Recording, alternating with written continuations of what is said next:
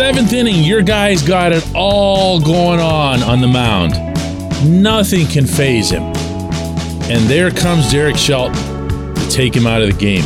And there comes after him, I don't know, let's get mean here. Tyler Beede comes on, okay? And next pitch, boom. And as soon as the guy's running the bases, as soon as he's even out of the box, boo! Good morning to you.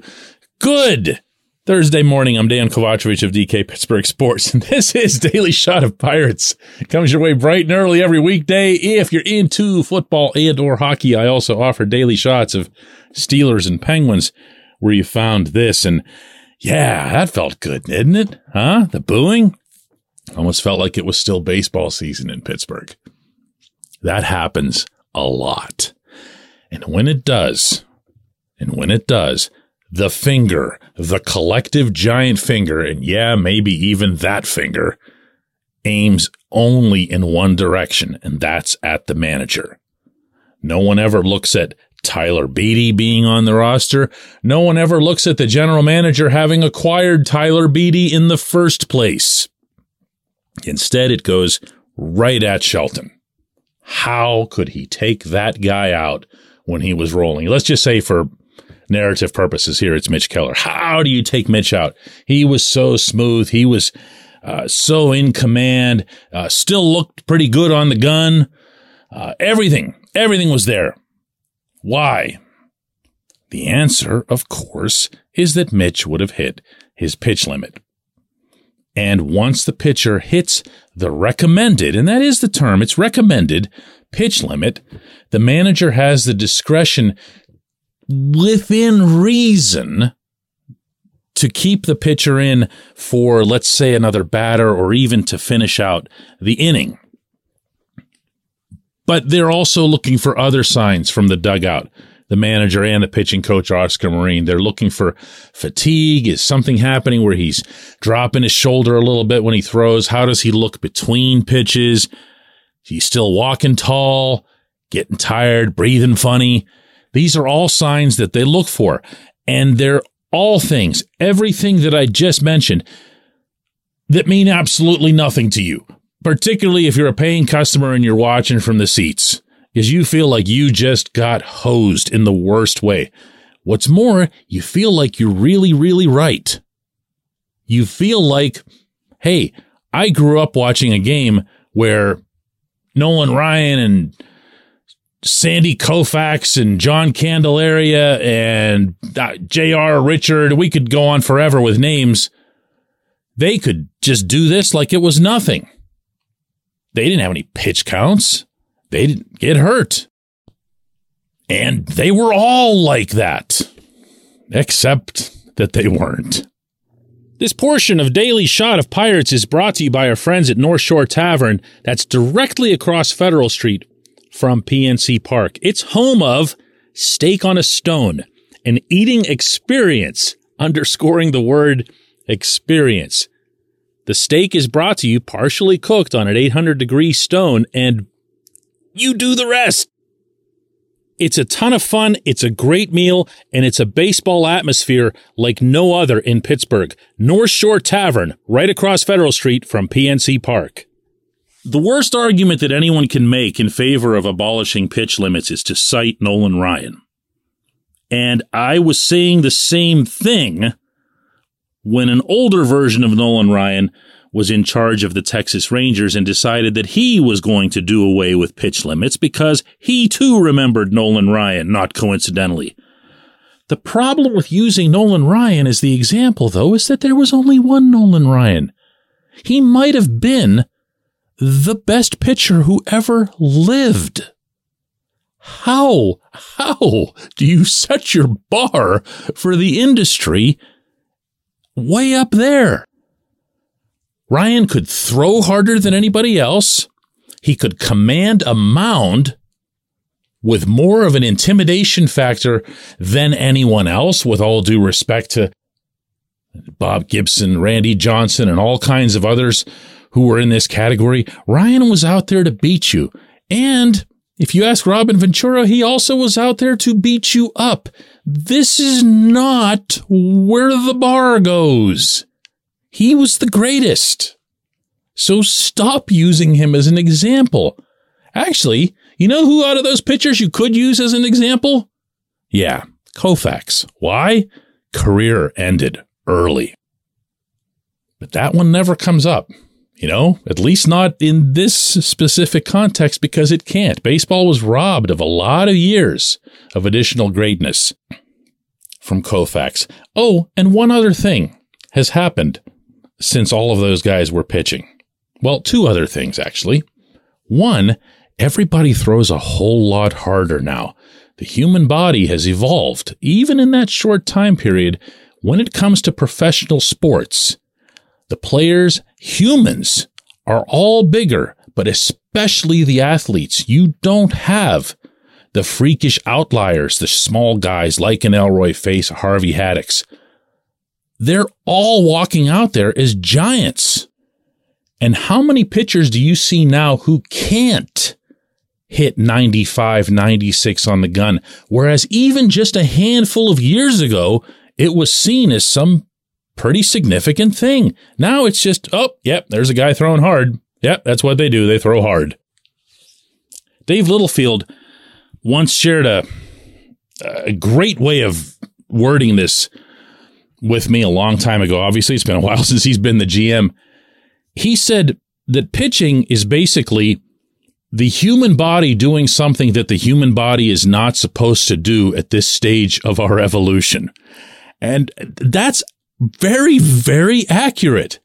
Anybody who's in the medical field who works with baseball players will tell you that the human body should not be throwing overhand. We don't have the muscles and the ligaments and the strength that's needed in some of those to make that happen by throwing the ball overhand 100 times, 110 times, whatever it might be. Obviously, we're going to be better at it when we're younger. We're better at everything when we're younger. But it takes a toll. Another medical professional who's worked with the Pirates for years told me that he never wants to open a shoulder that didn't have significant damage in it. Never once saw an MRI of a shoulder that didn't have some damage in it. Everything that you're doing out there is damage to your shoulder, to your elbow. No one's out there clean, not even Nolan Ryan. As such, and there have been extensive studies about this, to say the least, they have at least some gauge for how to manage pitch counts, throws, tosses, in between starts. Out in the bullpen, they now track how many bullpen tosses you make. Why? They're trying to keep them healthy. You know what happened to the 100 lost Pirates this year that was actually a positive? Did you know that every single pitcher in the rotation made it the whole way through? Doesn't mean there weren't bumps along the way. JT Brubaker was obviously shut down for a couple weeks near the end.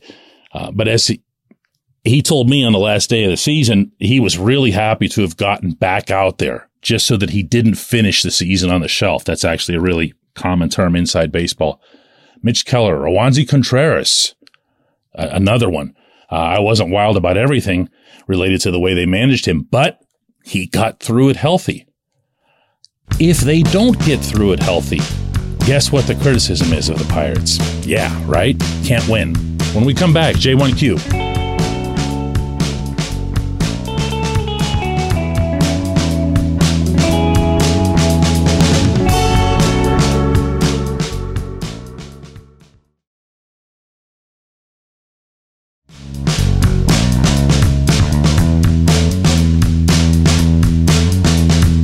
Today's J1Q comes from Steve Jack, and Steve says, the Cardinals win the division, and then they go replacing their hitting coach, their pitching coach, and their bullpen coach all in one day. The Pirates feel like their staff is simply too good to upgrade after that season. Well, that's why the Cardinals are who they are. For anybody who missed that news yesterday, Steve's not exaggerating. That actually happened. Hitting coach, pitching coach, bullpen coach. Poof. after winning the division. Why? Because the Cardinals haven't set their bar, as long as I'm referring repeatedly to bars today, at winning the division. They didn't feel like they were able to max out on all of their talent, whether it was on the mound or at the plate, and they made some changes. They made some significant changes under Ollie Marmol. And by the way, after this, Marmol shouldn't exactly feel all that comfortable. When you get everybody underneath you fired, all eyes are on you after that. The Pirates, how do I put this? I want to lay this all out here so that I'm being as fair as possible. If you go back to the 2021 season and you flip on any one of these Daily Shot of Pirates episodes, you'll hear me really piling on Marine. I did not like what I was seeing of the pitching. I didn't see any improvement from any individual in the rotation. And remember that pitching coaches, yeah, they're responsible for all of them, but the guys that they need to hit on more than any are the starters. And that wasn't happening at all. Now, this season, I initially backed off. Let's give him another chance, new year and everything else. And then, dude just won me over. What are you going to do? What are you going to do? I'm not going to hold Marine responsible for, here we go again, 2 innings of Tyler Beede starting out as your 5th guy or your emergency guy or whatever they were labeling him. I'm not going to hold him responsible for these other no-name waiver guys, whatever they were that were going in. I am going to hold him responsible for Keller, for Contreras, for Brubaker, for Jose Quintana. And while those progressions weren't perfect, although Jose was really kind of close in that regard, all of them went upward. All of them. So I'm going to hang on to it. I'm like, I really can't stand that Marine. He'll show you he'll fail next year and I'll be right. I'm not into that stuff. Situations changed. So should stances. And mine changed. I don't know if it'll change regarding Andy Haynes. I'm not expecting that it will. I don't see anything at all from this hitting coach in the way of a consistent team-wide approach, let alone one that could be applied to the entire organization. And I don't see anything in terms of an individual that you could point to and say, yeah, but he at least got that guy going, because I can't even do that with Jack Suwinski because Suwinski came up from Double-A and just was smoking the ball. That's not something that you look at the major league hitting coach. If anything, the fact that Jack had to go back to the minors for a month was a strike against the major league hitting coach. Find a way to keep him here. Don't just punt all the time.